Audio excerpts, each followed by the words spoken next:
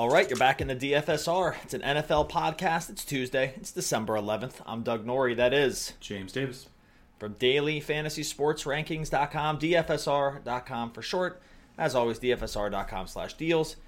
Gets you a free 7-day trial to our projection system powered by our good friends over at Lineup Labs. That's a deal that you only get if you listen to the podcast, DFSR.com/deals. Optimal lineups for FanDuel and DraftKings NFL, NBA. Premium articles, premium chat, which people are in there every single night, kind of just sweating sports, tilting about sports, celebrating. It's all good. Developing a nice little community over here at DFSR. So go check it out, DFSR.com/deals. Think you'll be around with us for the long haul. Buddy, week 14 is in the books. It was a crazy week, man. There was a couple parlays that if you parlayed some of these underdogs together, like Oakland wins. Who else won? That was an underdog. Oakland, the Miami game, which was like just legit an insane way for it to finish. Is it Giants 50-point win or whatever?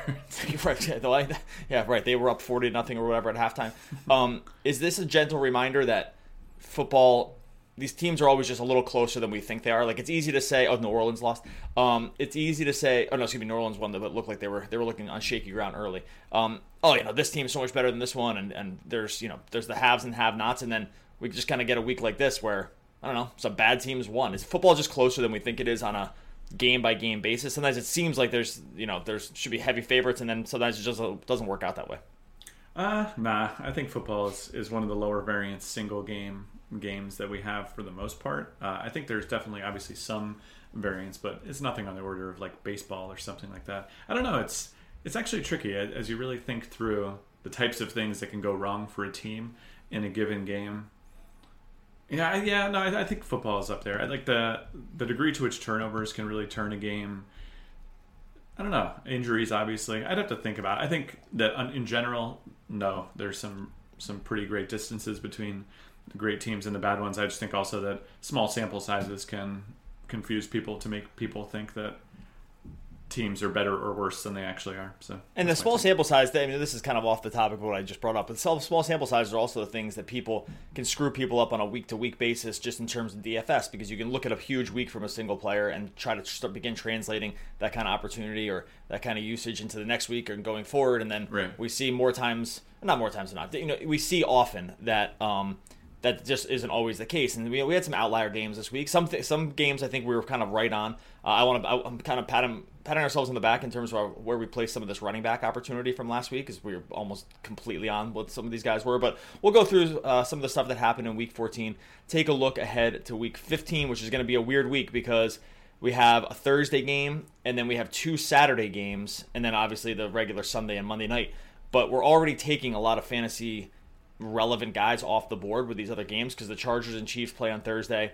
The Rams play Sunday night. New Orleans and Carolina play Monday night. That's just a lot of guys that we consider on a week-to-week basis. So we are left a little bit of some table scraps in terms of DFS, but we'll kind of get into where we're looking ahead for week 15 and back to week 14. Let's look at some of these quarterback performances. Brady was the top quarterback of the week with 3 touchdowns. Overall, kind of a low-scoring quarterback week. Anything stand out to you besides the Josh Johnson third highest fantasy quarterback playing just the second half, taking over for Mark Sanchez? But anything stand out to you from a quarterback perspective this week? The young god, Josh Johnson. Get ready. I think I mirror your thoughts. Quarterback overall was pretty underwhelming. The way to get there for big tournaments was to play Dak or Jameis. Those were the two. Although one thing that amazes me about just DFS in general is the top overall lineup that won the million on FanDuel, or one, I guess it was a 300,000. You could have just made a straight swap, Jameis for Dak, and had a score that was 6 points higher. But just nobody made that exact lineup. I just think that's amazing that Okay, one thing about Dak real quick. So my brother-in-law texted me during the week. He's like, "This is my cash game lineup." I don't remember who was in it, but I know it had Dak, Elliott, and Cooper in it. And he was like, and had some other guys. And he was like, I think this way you get this thing and you get to capture all the Dallas offense. I was like, yeah, that's he's listened to the podcast, dude. Well, my response was, why would you want to prioritize just capturing all the Dallas offense? Was my exact response. That did not age well. As Saturday or Sunday at 4, I don't know, around 6 p.m. was rolling around when they were just, all these guys were just scoring in buckets. Anyway, do you see Dak threw 54 passes? Do you think he's going to be on the main slate? Is in a good matchup this week? How much do you want to put this Cowboys offense as being sort of a prolific offense with these 3 guys? Are they getting there at this point? They had huge games, especially the Dak to Cooper thing with the 3 touchdowns. Yeah, I think the Cooper thing is possibly legit. He's been very efficient since moving over to Dallas, and obviously Dak is really relishing having someone who's actually NFL caliber at the wide receiver position. And I guess you could throw it the other way. Cooper's actually relishing having an NFL caliber quarterback. So 3 touchdowns, 10 receptions, 217 yards. I mean, everyone noticed the week he had at this point. Cooper absolutely legit. And I haven't even looked at his price for next week, but let me see here. Well, while you're doing that, he's 6,600 going up against Indy. So that's a price that you'll see. I don't want to say unanimous ownership, but he'll be very, very highly owned. Since week 11, since week 10, I'm not going to go back any further than this. Cooper is the number 1 overall fantasy wide receiver. It's actually not even all that close. He's 5 points up on Juju, almost 10 points up on Tyreek. He's just been, since week 10, he's been the best fantasy wide receiver in the game. I mean, that's highlighted by 2 huge games, like the Thanksgiving game and that last game. They were blow out of the box games, but look, if you can do those twice in a year, that's just a real thing, right? You can have a wide receiver game. 4 weeks, yeah. That's what I mean. I'm with you. The target share is for sure there. He's shown unbelievable high upside, especially in making some of those long plays, and they are using him to some degree in the possession game as well. So, it's starting to look all things like this is one of those teams where you can maybe, even though I poo-pooed it at the time through that text, maybe capturing this Dallas offense is just a viable strategy. Who else stood out to you at quarterback this week? So, like I said, some of these guys, like Aaron Rodgers, had trouble with some conversion stuff. Big Ben just randomly sat out to start the second half because of a rib injury, but then was fine to come back in, which is weird. The Steelers are such a mess. I don't think you saw this. Okay, hold on a second. So back to the small sample size charade that's going on here. Can the Steelers really be such a mess given the way they've lost this last little stretch of games? Like, it's basically just been one play away for 3 games, right? So I think this is where you can run a little afoul of the small sample size problems, because like this game, they had the game won. They scored a touchdown with less than 2 minutes left in Oakland. Obviously, the Denver game was announced a Jacksonville game. I don't know. Hold on, I'm going to clarify why I said there was such a mess, because it was a comment. There was another piece coming after this. Tomlin had come out and said that Roethlisberger had been fine to come back in 2 series before, but because of the flow of the game, Tomlin did not want to bring the starting quarterback in because Josh Dobbs was like in the flow of the game. That's stupid. That was the coda at the end of they're such a mess thing. Yeah. Like, to not bring your starting quarterback in who was completing 86% of his passes, or completed 86% of his passes during the game, because the flow didn't feel right. It's like, the DJ put the wrong song on the dance floor. It's just like not my time to get on there. And it's like you're trying to figure out when you can leave church without disrupting everybody. Yeah. I like my thing was a DJ thing. Yours was church. It's interesting dichotomy about the examples. All right, what else are we missing here? Because you're always just going out with the coolest DJs, and you're always going to church. Yeah, so I went to church plenty growing up, my friend. I think I went enough for the rest of us. So I think the Steelers and Antonio Brown, I think what it continues to do for me is to demonstrate how important or how valuable safety is in the current NFL. One thing we talked about going into this week on our Friday Game by Game Breakdown podcast was that we were really trying to look at, where the high floors were among the high-priced guys. And you saw, Barkley, McCaffrey, and Elliott all scored within 2 fantasy points of one another, and were all excellent, scoring basically 3x. And then if you shift over to wide receiver, you basically get just more insanity. And it was crazy because it was different earlier in the season. But this week, Julio Jones was basically the only expensive wide receiver that did anything. And last week, he caught 1 pass against Baltimore, right? So I think, we're going to continue to prioritize paying up at running back going forward based on what we saw here. You saw some interesting weeks out of guys like T.Y. Hilton and Jarvis Landry. Right after we get off the podcast, I'm like, can he get any touchdowns? Doubles his touchdown total. Gets 2 touchdowns in the game. So is that Landry you're talking about? Yeah. Well, Landry almost pulled the trifecta.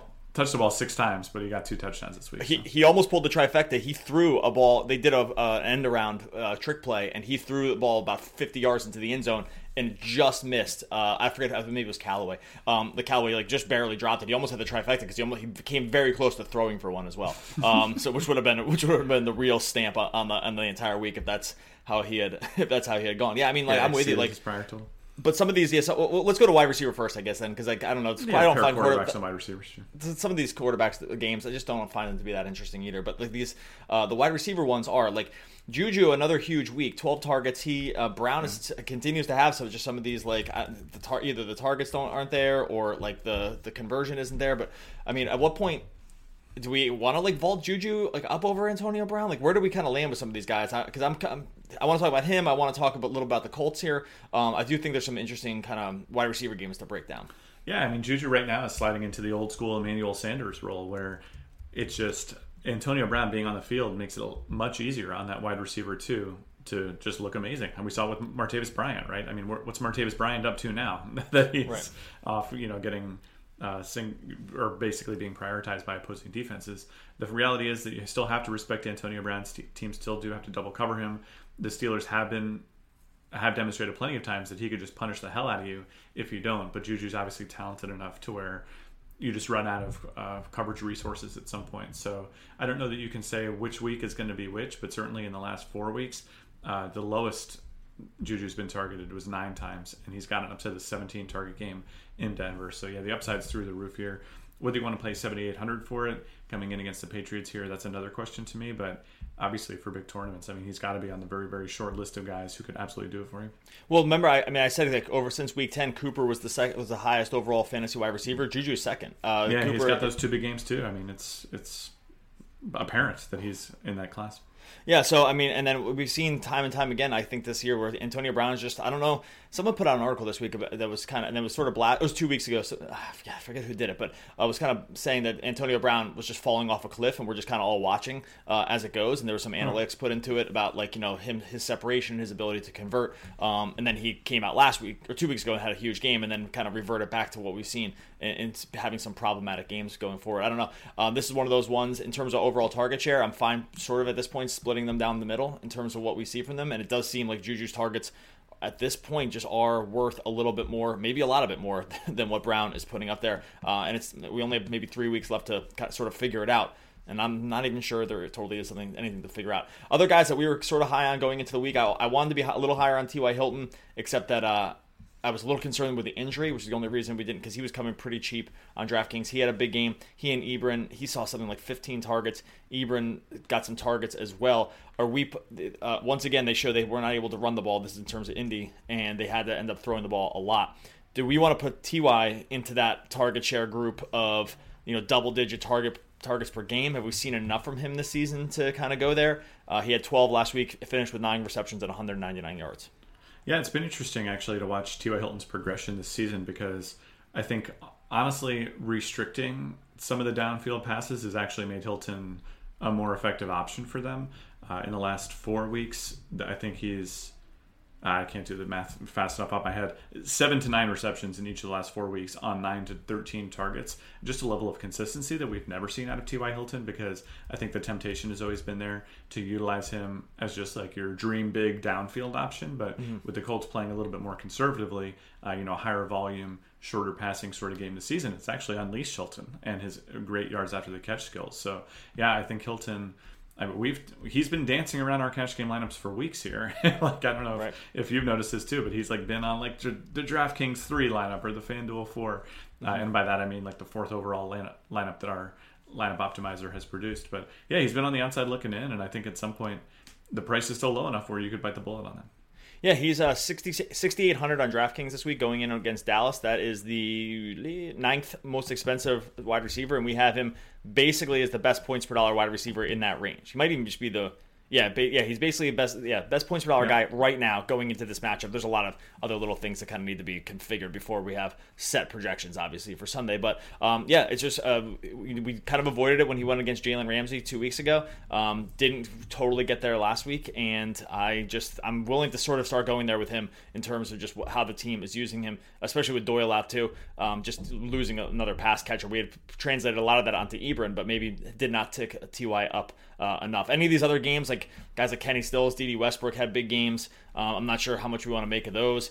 Devontae Adams, Keenan Allen, anything else stand out to you from wide receiver?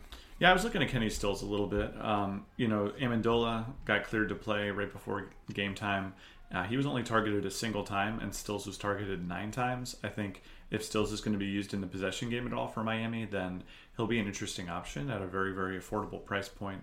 Again, like as we go forward, we're going to try and figure out where the cheap value is, right? And this week, actually, quietly, a lot of the cheap value wide receivers were bad. Cortland Sutton was trash. Godwin was garbage. Even Sterling Shepard, he went out there and stuck in the end zone for us, so you'd like to see that. But he also was only targeted 6 times and caught 2 balls for 17 yards. So while there was apparent safety, and we talked about it on Friday, in that cheap wide receiver class, it didn't manifest that way last week. So the real question for me going into this week is, because basically you've had to find some value somewhere in order to enable spending up so many times on a single team, and I'd still really, really like to do that at running back, but I'm just not sure where we do it. I mean, Amari Cooper is obviously one.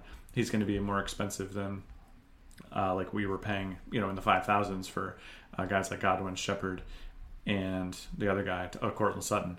But yeah, that's where I'm kind of unclear right now. Like, where am I going to get my cheap value? Is it Kenny Stills? Do I believe there? Where am I going to get that real savings going forward? Well, what do we do with Godwin going into this week? Because I haven't really audited Tampa Bay yet, but he got 10 targets. He caught 1 for 13 yards. And I read, it was funny because I read another tweet that said that 9 of Godwin's targets were uncatchable, and the one that was catchable he caught. So I don't really know what to make of this, because obviously a 10 target share in a Tampa Bay offense that's shown the ability to pass in the past is worth a hell of a lot, and the price barely moves. He's only up to 4,900. I kind of want to be bullish on the opportunity, and then if you're just going to get wildly inaccurate throws once again from Jameis, I don't even know what to make of it. So it's just one of those things, like, where do we land on a guy like him? Because he, from a target share perspective, he should just be high owned again. There's no way, or almost no way around it. And when you see this kind of conversion issues, and it seems like it's on the back of the quarterback, I don't know what to make of where we land with what kind of opportunity we want to give him. Yeah, I think Godwin would be the guy you would be the highest on out of that group, just based on the opportunity. I think you'd want to really do your math, because sometimes there's been countless examples of this throughout time where someone moves into that wide receiver 2 sort of role. They show flashes of potential, but then they are heavily targeted, but then bad in a given week, and then you can see their usage just fall off a cliff because the team basically decides, okay, that isn't working. We just have to stop banging our head against a wall there. So if they actually blame Jameis, and the team does too, then that would be a good thing. But it's sometimes hard to know, as an observer, was Godwin, messing up his routes? Especially if the balls are outrageously uncatchable, it can be really difficult to know who to place the blame on. So that would be the concern I would have there. But yeah, still very cheap, and I think you can credibly give him 7 or 8 targets or something, and that's going to put him in lineups. Another punt guy that I wanted your take on, and actually there's a whole team worth of guys to have a take on here, and that's the 49ers. I mean, Kittle obviously comes out. You texted me that he's 4 yards off the the tight end. He was 4 yards. He was 4 yards off the tight end. He was 4 yards off the most receiving yards in a game for a tight end in history at halftime. He had 210 yards at halftime. 4 yards away, 210 yards. They didn't even target him again. The coach came out, Shanahan came out and apologized publicly after the game and said they should have just basically forced one or two more balls into him to get him the record.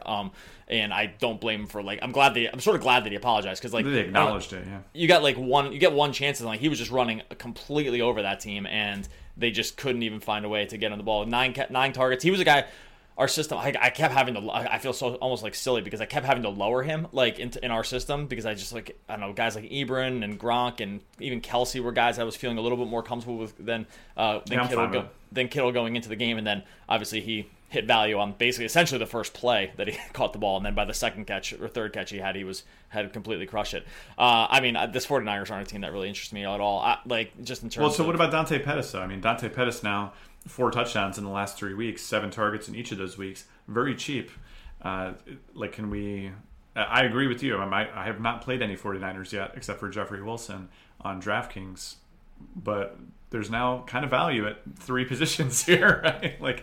If you can think about Wilson, if you can think about Pettis, and Kittle. Like, are there 3 49ers we can play, even with a crazy quarterback situation? Oof, I don't know. I don't. I this one I don't have any conviction on it this early on Tuesday morning. This is not someone that I'm all that excited to play. That not a terrible. I mean, not a great matchup going into Seattle this week. Again, I'm with you that he's cheap.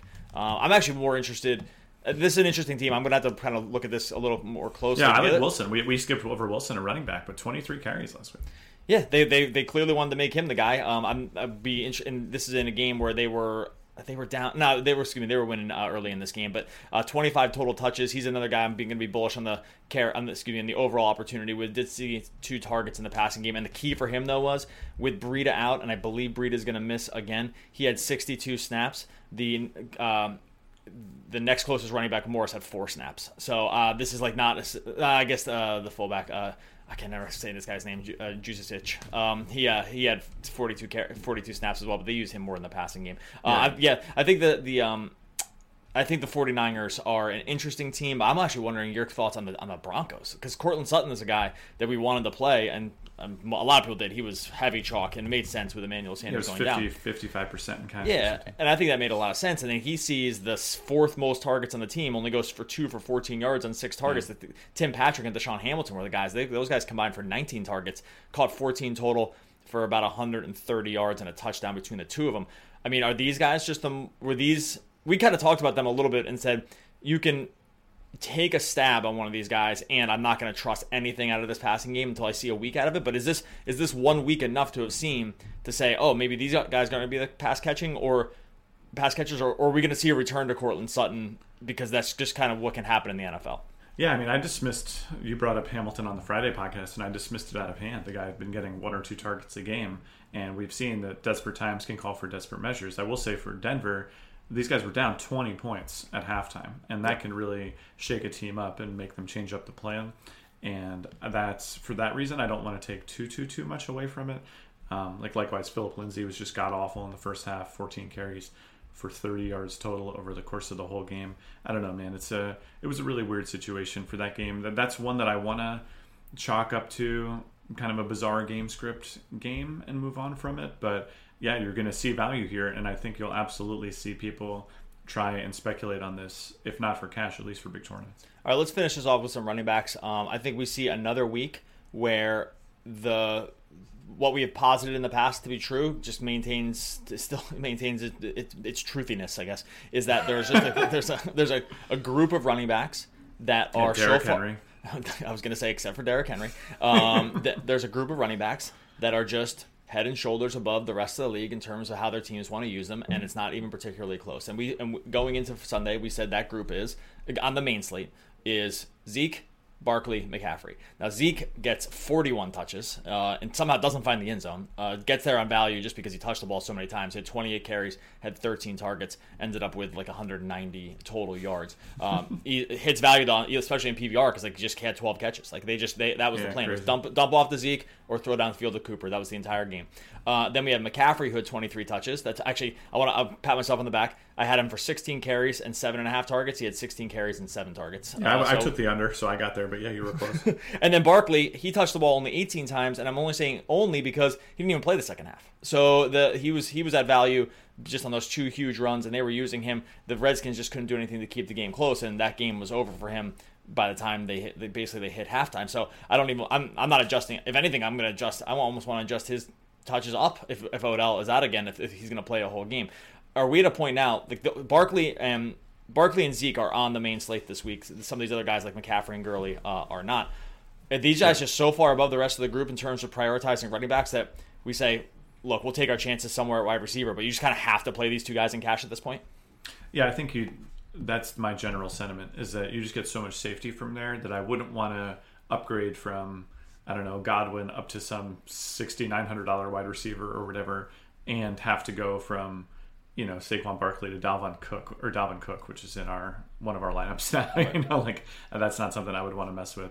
As long as I can find suitable players at these other positions, particularly quarterback, that would be the main thing I would be looking at.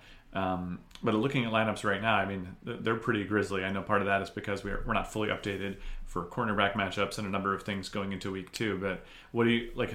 We skipped over Sterling Shepard. Is this is this just too much weirdness around a game where the Giants were leading by 40 points? Would we still trust him? Like, it was very weird to me that Beckham could be out and Shepard would do legitimately nothing except for accidentally score a touchdown. Yeah, that's going to be something I'm going to need to evaluate. Like, usually at this point on Tuesday, I've done a pretty full audit of our system for NFL. By the time we hit this podcast, this is like the 1 week where I haven't. So it's hard for me to comment a little bit. I do think Beckham was ruled out so late that I actually wouldn't be shocked if he just came back this week. So I'm not. This is something I'm going to have to evaluate. I mean, Sterling Shepard still led the team in targets. He had 6 targets. The conversion rate was terrible. It was only 2 for 17. Yeah. This is going to be something. That's going to happen though when Eli's your quarterback, right? It is. Yeah, it is. I mean, some other guys didn't have the same issues. I mean, like Ingram went 3 for 5 and Saquon went 4 for 5. I know these aren't the same routes. Overall, Manning wasn't terribly inefficient. He was actually pretty good. It was just he wasn't particularly good to Sterling Shepard except outside of the touchdown. This will be one I'll have to evaluate. I'm still bullish on his target share if Beckham were to be out, just because again he did lead the team in targets, and the nature of his routes is usually going to mean something better than 33% conversion rates on those. So I don't know. That's kind of where I land on this. But I think I'm mostly just thinking from a running back's perspective. I just don't really. I can't. It's going to be very hard for me to think about fading. Getting away from those 2 guys. Now there are a couple other guys that were on this list in terms of just decent overall usage. Joe Mixon was one of them. Mixon touched the ball 32 times this week for Cincinnati. Cincinnati's not good, so that's a problematic thing for them. They still have Jeff Driscoll, but they're actually favorites at home against the Raiders this week. And we just saw a game with Mixon, 30 carries. Is he a guy like? Would we want to possibly even go down this road of saying, okay, Barkley, Elliott, and Mixon, because Mixon's only 6,100 on DraftKings. That is now Barkley and Elliott are 94 and 9,000. That's going to be a tough pull, I think. It's maybe a little bit different on FanDuel, but how close to this group would you want to put Mixon, knowing that he gets a phenomenal match? It'd be 7,800 on FanDuel. Yeah, I like Mixon. I think he reminds me of Nick Chubb in this way, in that the team just really wants to use him even when it's not totally appropriate. So if you can forecast a game script where it'll be more appropriate to use him, then you probably just want to play him. So yeah, I think he'll be relatively highly owned and for good reason. Yep, it's going to be interesting with that, because if you start thinking about the Barkley, Mixon, Elliott trifecta of running backs, you're going to take some hits at wide receiver for sure, but it actually looks like, at least on FanDuel, it might be doable. Like I said, on DraftKings, I don't think that's going to be the case. All right, we're gonna get out of here. I'm gonna start auditing some football for this week. We'll be back on Thursday talking some cash game plays, and then on Friday doing the game by game breakdown. I think we're gonna do that. And live. We'll be back tomorrow for NBA, buddy. NBA tomorrow. All these will be live podcasts. Oh, you mean in the flesh? In the flesh. It'll be face to face. It won't be this over the camera thing. Over the camera thing, or over the podcast wire as you hear it. All right, we're going to get out of here. DailyFantasySportsRankings.com is the site. DFSR.com/deals will get you started on that free 7-day trial with optimal lineups for FanDuel and DraftKings, NFL, NBA, premium chat, premium content. It's all covered under one subscription pack. Oh, NHL optimizer as well. I forgot to mention that. All covered under one subscription package. Go find a better deal in the industry and then come back to me when you can't find it and you're with us for the long haul. DFSR.com/deals. Buddy, I will see you this evening on the podcast for NBA tomorrow. Talk to you later. Leeds.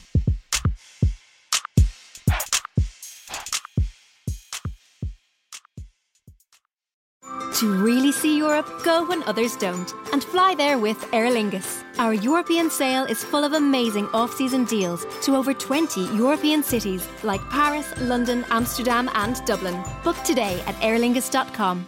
Let's say you just bought a house. Bad news is, you're one step closer to becoming your parents. You'll proudly mow the lawn. Ask if anybody noticed you mowed the lawn. Tell people to stay off the lawn. Compare it to your neighbor's lawn. And complain about having to mow the lawn again.